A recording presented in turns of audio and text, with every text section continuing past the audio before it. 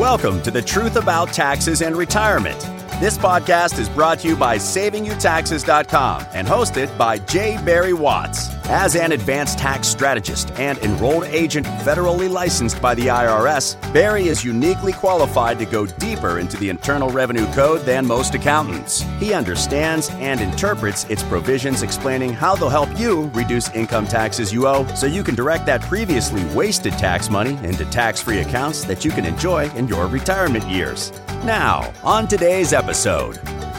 Selling an asset equals paying taxes, but perhaps not as much as you think. Welcome to the Truth About Taxes and Retirement podcast with J. Barry Watts and Eric Burleson of SavingYouTaxes.com. Their guest today is Bruce Jones of Tax Wealth, and he shares strategies to help mitigate that tax bill. Bruce, welcome to the podcast. Thank you. We're delighted to have you with us today because I know you've got some information that is going to be very helpful to our listeners about how they can save taxes on highly appreciated assets when they sell them. And so we're going to let you go into all the nuts and bolts of that. Why don't you first, though, give us a little background on yourself and on your firm and the kind of work you do? Okay, well, this is officially my 50th year in financial services. I started back in 1970. Since 74, I've taught the subject of tax mitigation planning and financial strategy planning in all sorts of venues, including university and college settings. For 41 years, I was in the securities and financial planning industries, which I retired from 7 years ago, almost 8 years ago now. Kept Tax Wealth, and Tax Wealth is not a marketing company. What it is, it's a tax analysis and solutions research company where we come in and support and proactive tax planning to CPAs and attorneys and financial advisors of all types to help solve their clients' tax problems when they're selling capital assets like real estate or businesses. And we do a lot of work in mitigation of income taxes as well for the self-employed entrepreneur and business owner. Tax Wealth has been around since 1988. So you're a tax strategist, very much like I am, but you're a little more focused, as I understand it, at least the way we have become acquainted, is you're a little more focused on the big ticket items. When people have businesses to sell and maybe have substantial capital gains in the millions of dollars or pieces of real estate to sell that have millions of dollars in capital gains, kind of take us down that path and help us understand the problems that sellers run into and how you can help mitigate those problems. Well, of course, the first thing that is a deterrent for anyone to sell an asset, whether it's a business or real estate or whatever it might be, are the capital gains and other taxes that are triggered by the sale. And it's unfortunate that a lot of folks fall into believing a falsehood in that there's very little in law that can be done about it. So oftentimes they sort of acquiesce to that thought and don't do anything or don't move forward with the sale because they're going to get hit and slammed with taxes. And that's just not the case. There really is a lot in tax law that folks are not aware of that can be looked at the very least to structure, to customize to that particular transaction and the needs of the client. There are ways of being able to eliminate taxes if the profile of the transaction is correct. And there's ways of being able to delay the taxes for a lengthy period of time, for example. When you bottom line tax planning, Barry, there's only two things you can do with taxes. You either eliminate them or you reduce them. And one way of reducing the taxes, for example, is by deferring them as far in the future as you can reasonably do to take advantage of time value of money and inflation and other financial principles. So you mentioned that people didn't necessarily believe there was anything they could do. I'm guessing most folks think that their CPAs are bringing to the table automatically any solutions that are available. Talk to us about that, because apparently that's not your experience. No, it's not. And I'm going to make some comments, but please understand it's not meant to slam the CPA world at all. CPAs have a very, very important role to play for their clients. Absolutely, they do. But in general, it's not tax planning. Most CPAs are oriented from a historic viewpoint. They take information that their clients have done after the fact, filter through the laws that they need to filter through to hopefully come up with an accurate tax return. But that's not tax planning, is it? That is accounting. What tax planning is not just doing projections. It's actually finding solutions, and there's different approaches to that. But you've got over 2,700 pages to the tax codes today. And I think most CPAs and enrolled agents as well are more focused on those areas of law that you cannot do and are unaware of the laws that you can take advantage of to mitigate the taxes. So in our business, we call that red lights and green lights. Red lights being you must pay tax, green lights being except and unless. And it sounds to me like you're kind of a green light finder as we are. Would that be a correct analysis? That's totally accurate. Absolutely. All right. So let's take an example here, and you talk us through it a little bit. Let's say I've got a client who sells a piece of property for $10 million. Or sells his business for $10 million. Now, if he's got a low basis in that, and if he's been depreciating the property, he will have a low basis in it. And chances are he grew that business out of the ground, so probably doesn't have much basis left in it either. Parenthetically, I should mention that basis is the amount of money that you have invested in the deal so that you do not have to pay tax on that. For example, if you bought a stock for 90 cents and sold it for $1, your basis would be 90 cents. So business owners, when they sell, they don't have much basis left. And what that means is it all is capital gains. And that capital gain is going to be taxed unless they meet a tax strategist who can help them. And in our case, we knew that you were the expert in this business, and that's why we brought you to the table for one of our clients recently. So tell us what you would recommend in that particular case. How do you begin helping a client with a big capital gain mitigate the tax? Well, the process that we follow is very straightforward. We always start off with what we call a pre-sale tax analysis and money flow projection. And what that does is, based upon the data that we receive on a very simple questionnaire that profiles the transaction itself, the basis, the capital improvements made to the asset, if any, depreciation amounts, type of sale, is it an asset sale, is it a stock sale, all those issues, then we'll prepare the analysis. And it projects out what the taxes would be triggered by the transaction, both on a federal level and state level, and then combined. And then how much the seller would receive in after-tax profit if they chose not to do effective planning. And then contrasting that is what effective tax law can provide them as compared to after-tax profit.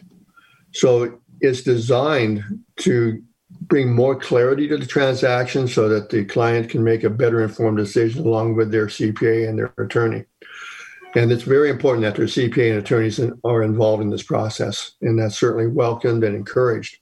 In regards to the types of approaches, as I said earlier, you can sometimes eliminate them, the taxes. Sometimes we look at deferral techniques. If we're looking at a deferral technique, for example, there are ways in law to where we can defer the taxes for decades, and then at close of escrow, still provide the seller a near equivalent amount of sale proceeds and upfront cash completely tax-free. Well, I like the sound of tax-free. The word's nearly the equivalent of sales proceeds. I suppose it's all in the definition of nearly. So can you unpack that for us a little bit? And say I've got a business I'm about to sell for $10 million that has zero basis. What's it going to look like if I have to pay the tax on that? Well, let's just, for a quick illustration, on a $10 million sale, let's say that's net after all costs for broker, if any, and escrow. And that's what ends up being their what's called their net sale proceeds, $10 million.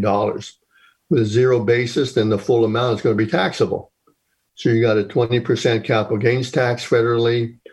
Depending upon the structure being sold, they may be subject to the 3.8% net investment income tax that came through Obamacare. If they depreciated any of their, they had zero basis in that illustration, but if they did have basis and they depreciated, that would actually be recaptured and taxed at ordinary rates for how much they depreciated as well. So one tax added to another tax, added to another tax. Then you have state taxes on top of that. So if you were sitting here in California, the worst state in the country for taxes, as I'm sitting here, you'd be looking at 23.8% on a federal level plus another 13.3% on state. So you'd be looking at somewhere around, 3.6 million or so in taxes. And I just read an article yesterday that came out of Sunday's Atlanta Journal-Constitution that said there's a proposal being offered up now that would take our capital gains taxes from the current 23.8, as you mentioned, to 43.4. And that, of course, depends on how the upcoming election goes down. But 43.4 plus the state of California puts you at over 50% if you're a Californian of whatever your sale price is being eaten up in taxes. Correct. Yeah. In fact, our beloved, in tongue-in-cheek governor here in California is now also looking at raising the taxes from 13.3 to 16.8. Well, I guess he'll be beloved as long as you keep your mask on in between bites. That's very true. I've just got to tell you, being a Missourian back here in the heart of the country in the Midwest, we look at the things coming out of California and we think you guys are all smoking weed. And it's astonishing, the news that comes out of California that just stuns us. And frankly, we wonder why you don't leave. And we know it's because you enjoy the beautiful weather. There is a thing called a weather tax. Yes. And I guess you are paying the weather tax. We are paying the weather tax. So we were talking about this tax problem and what that looks like, which we said could be 23.8% when you sell your business if you don't mitigate that. So a person comes to you and you do the analysis for them. What is the analysis going to say is possible? Well, again, what the analysis does, it projects out what the probable taxes are triggered by the transaction, but it also profiles what the benefits of effective tax planning can provide them in regards to the amount of actual tax advantage cash that they receive at close of escrow.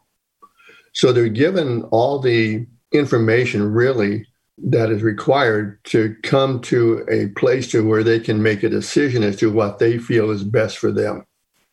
My role is not to sell anybody anything as a tax planner. My role is to identify the tax problem and then delve into the tax law to find solutions and bring that to the table, then work with the client and their CPA and their attorney and any other advisor whom the client would like to bring into the team. And we develop a synergistic collaborative team and serve the client in the best possible way, where each of us does what we do best individually, but collectively, we give the opportunity for the client to make the best decision that they think they can make. So when you bring your solution to the table and they have the choice to implement it or not, what's that solution going to look like? What's it going to do for them that's going to make their situation any different? I think primarily they would have access to the cash. A lot of the planning approaches out there, as you are well aware, do not really maximize what a client gets after close of escrow.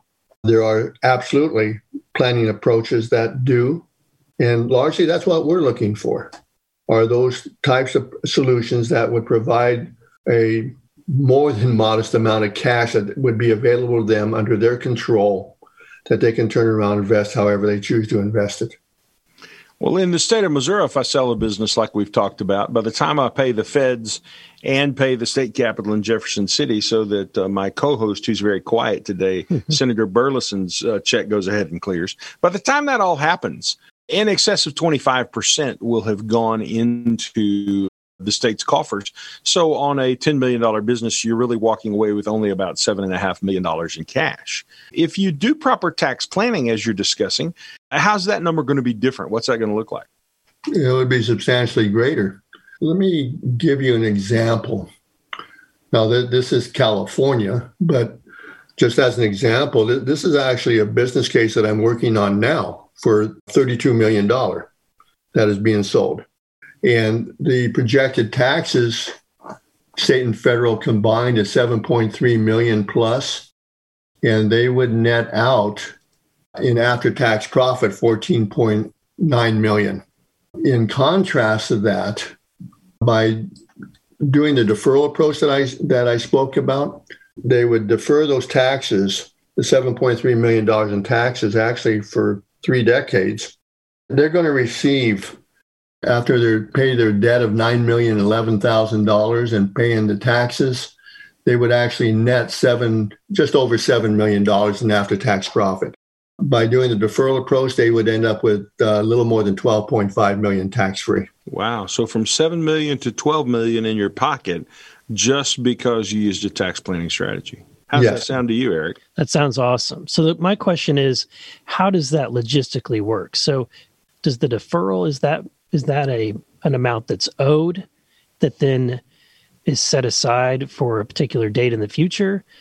Or is it something that they each year on what they owe to the state and to the Fed, is that an amount that they then could potentially offset with other deductions? It could at the 3 decades later, yes. They wouldn't have to worry about paying the tax at all for 3 decades. But what we're doing in that particular plan approach is we're combining 2 very commonly used financial instruments. First one is an installment sale contract. Installment reporting has now been in law for 107 years. So it's certainly nothing untried or unknown. In fact, installment reporting, installment sales drives commerce. So it's something very, very important.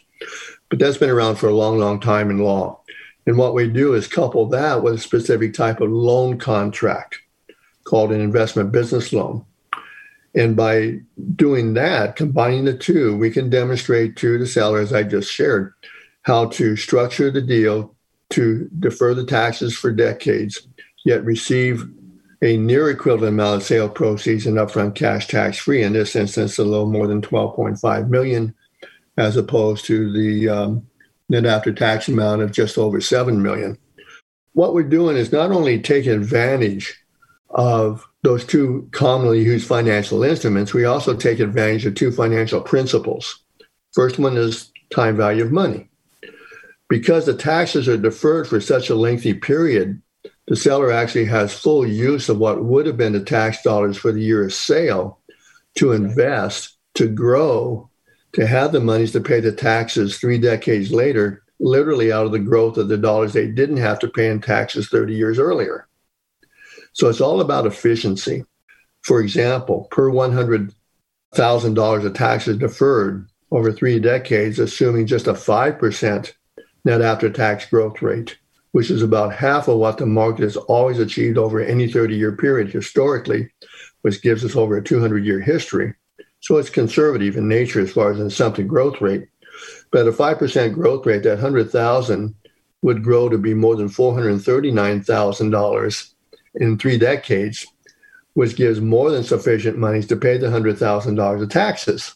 Again, literally out of the growth of the dollars they didn't pay in taxes many, many years earlier.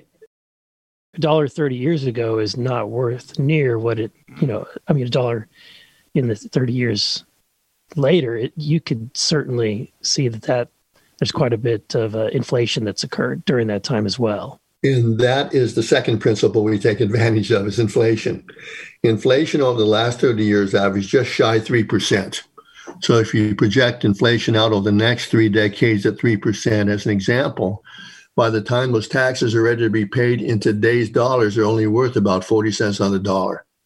And that's an effective reduction of pure tax cost of 60%. I wish I could shift all of my tax years 30 years in the future. Wouldn't that be wonderful? Well, that's deferral, essentially. And so, Bruce, you mentioned this idea of deferral. And my first thought when you said that was that people would say, oh, I don't want to defer my taxes. I want to get them over with. But then it occurs to me that there's a place where we do defer taxes every payroll period, and most people are very enthusiastically doing that. So the idea of deferring tax is something that everyone already does. Eric, why don't you expand on that a little bit? Well, I'm going back to what you said about inflation. The fact that you think about what $1 was worth 30 years ago. I would love to be paying my taxes with the value, the value that it was 30 years ago. Just that alone has a huge, significant impact. But to your point, the logic there doesn't go away simply when you shorten the time period. It still is, it's money that's being left on the table. There's value being left on the table, even if it's a year. Even if it's a year deferred. Really, where I'm coming from is that deferral is not a bad thing, because we all use tax deferral in our 401k and our IRA plans. That's right. When we put money into it. So what we like about contributing your 401k and IRA plans is that it defers the taxes until some later date. Could it be 30 years from now, when we'll actually take that money out and pay the tax then? And so Bruce is talking about doing the same thing, just not with your payroll check. He's talking about doing that with your business when you sell it, deferring the taxes out 30 years and then paying the tax at that date in the future. Deferral's not such a bad thing, although at first blush when it ran by my ears, my thought was, why would I want to defer the taxes that far? Another question I've got for you, Bruce, is I heard you use the word installment sale. And the first thing that cropped up in my mind was, that must mean that I'm not going to get all my money. In fact, I'm just going to get paid a little portion of my money every year over a 20 or 30-year period of time. Can you expand on that a little bit and help me get some clarity? Sure. The very definition of installment reporting or installment sale in law says that the seller will receive one or more payments after close of escrow.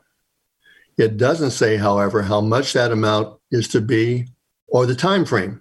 Just that sometime in the future after that escrow closes, the seller will receive one or more payments. Well, in regard to the deferral approach that we were talking about, that one payment comes 3 decades later.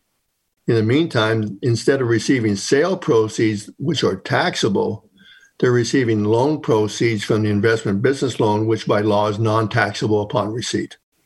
So my thought is, I'm selling my business, retiring. I'm not interested in having a loan out there. Help me think through that, because that doesn't sound very attractive. No, because one would think that you have to pull money out of pocket to pay for the interest on the loan and ultimately the payoff of the loan.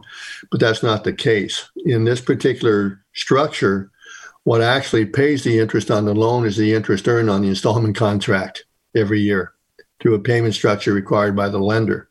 So not a dime out of pocket would ever be paid by the seller who employs this type of planning approach. And then at the close of the 30th year, when the contract is paid off, then those are the monies used to pay off the loan at that time. I've got a question. So a lot of businesses, these are family-owned businesses who are then transferring the business or selling it to the next generation. How does that come into effect, and especially when considering the estate taxes? Yeah, well, first of all, whenever you're talking about selling a capital asset, be it a business, for example, to another family member, you want to be a little cautious. Not that you cannot do it, you certainly can.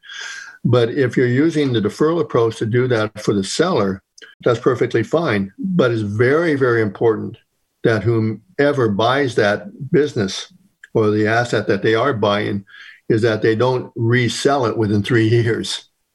Because if they did, then it would all could be nullified by the IRS and the taxes still go back to the original seller. So there'd be a 3-year waiting period before the buyer could then resell the asset. Other than that, there's no problem in doing it. What haven't we talked about that we ought to have? Regarding specifically that planning approach or other things? Regarding your planning approach. On that particular planning approach, well, there's always the risks. You always want to look at risks because there's risk in everything having to do with tax planning. And principally the risk is, of course, how the IRS views it. With that particular planning approach, again, installment reporting has been in law for 107 years, came into existence in 1913, the very year that income taxes was introduced to the United States. So again, nothing new, nothing untried. But in 1980, the IRS actually codified into law the ability to monetize installment contracts without losing tax deferral. And then 8 years ago, in 2012, the Chief Counsel of the IRS actually issued a memorandum in favor of doing it. So there's a very lengthy history in law through the years that support this. Now, that doesn't mean that the IRS couldn't challenge it. But in the 25 years since the first one was put into place in 1995, the IRS has never challenged it. They have reviewed it in audit. That they've done. I've had 3 of my clients reviewed in audit, and all of them came out the other side perfectly fine. So there's nothing to say that the IRS couldn't challenge it, but I think they'd have a very difficult time proving their case. The reason for that, with this particular plan approach, a person who does it, they must file Form 6252, the IRS's own form on installment reporting. So the transaction is being fully disclosed on the IRS's own form. Of course, that's important. So the basis is disclosed, the sale price is disclosed, any capital improvements disclosed, taxable amount, all of that. But I think it's on line 24, it asks, how much did you receive? And the answer is 0. And that's perfectly accurate because none of the sale proceeds would be received until that contract is paid off 3 decades later. So everything is being disclosed. But there's 3 principal doctrines that the IRS always uses to nullify and attack a transaction. The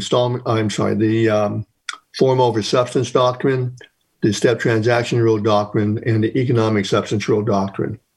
Well, in the memorandum that the Chief Counsel of the IRS issued in 2012, he addressed 2 of them, the substance over form and step transaction rule doctrines, and states that the IRS should not try to use those because this plan approach complies. Well, that leaves the 3rd one, which is the economic substance rule doctrine. When the IRS tries to use that, they're essentially telling the taxpayer, look, you're just trying to use this thing as a tax dodge. There's no economic substance to the transaction whatsoever. That'd be difficult to prove because there's only one thing that installment reporting can be applied against, and that is profit. And profit certainly is economic substance. So no one is saying, and I certainly wouldn't say, that the IRS couldn't challenge it. They certainly could. But one has to weigh what that risk is versus the benefits and see what the probabilities are to come to a decision of implementing it if they're comfortable in doing so. So a lot of clients have got real estate, and when they're trying to sell, sometimes it can become difficult to do a 1031 exchange. They're actually not as easy as everyone thinks that they are.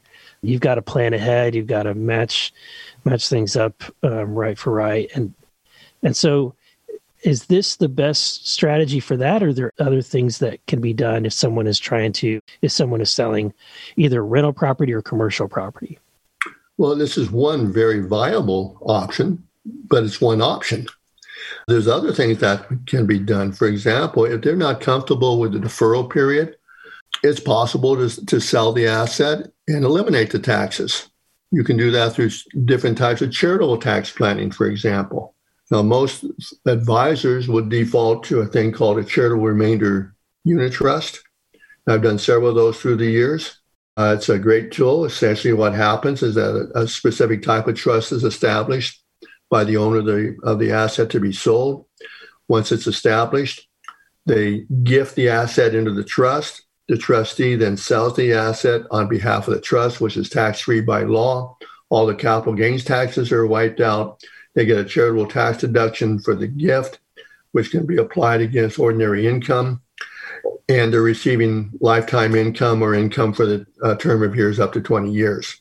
It can be extremely effective if all the elements of the transaction are there. Now, if there's debt involved, they can still do this, but it's going to trigger a different type of tax on the debt. So sometimes what is done from a structural viewpoint is that only a portion of the sale, let's say real estate, goes into the trust. The rest of it doesn't, as a percentage interest of the property being sold. That portion that is not in the trust is taxable, but the charitable tax deduction that they get for doing this for the portion that does go in the trust is used to apply against the taxable gain that isn't in the trust, and therefore nullify a large amount, if not all, of the taxes that do not go in the trust. The one thing about the charitable tax planning, however, that needs to be kept in mind is that it's great to eliminate the capital gains taxes in the front end, but it must be understood that the IRS imposes a 4-tier tax system on the payout of the distributions coming from the trust. So all the capital gains taxes are eliminated up front, but the distribution is likely to be taxed going out for whatever time frame they have the distributions going for, up to life.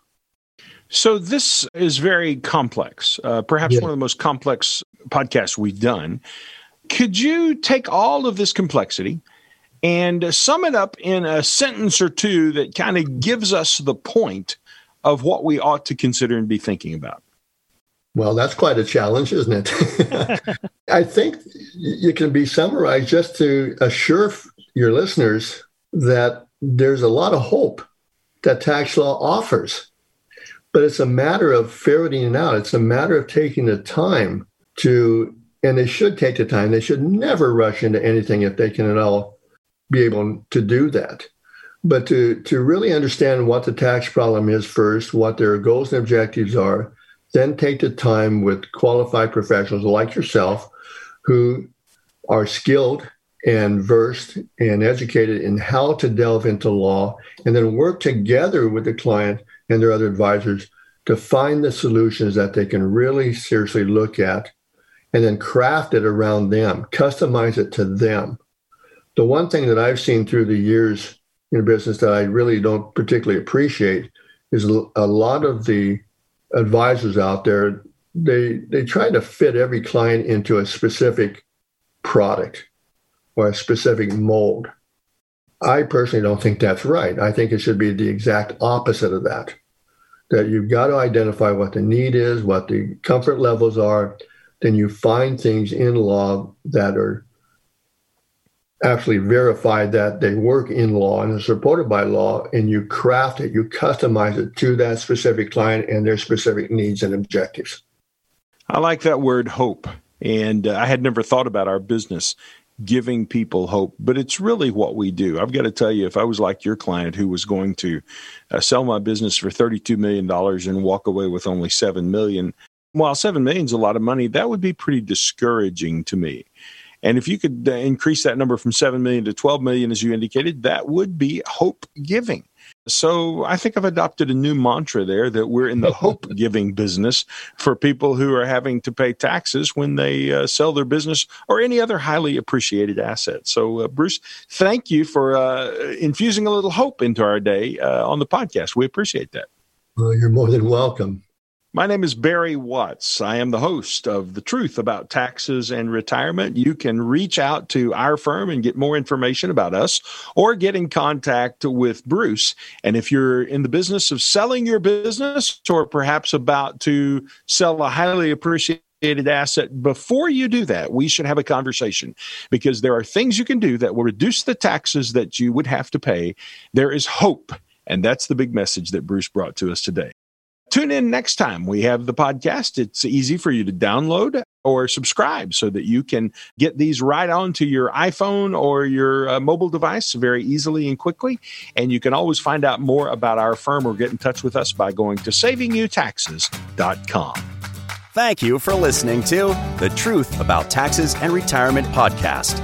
Click the subscribe button below to be notified when new episodes become available. The information covered and posted represents the views and opinions of the guests and does not necessarily represent the views or opinions of SavingYouTaxes.com. The content has been made available for informational and educational purposes only and is not intended to be a substitute for professional tax and investment advice. Always seek the advice of your own qualified advisor with any questions you may have regarding taxes and investing.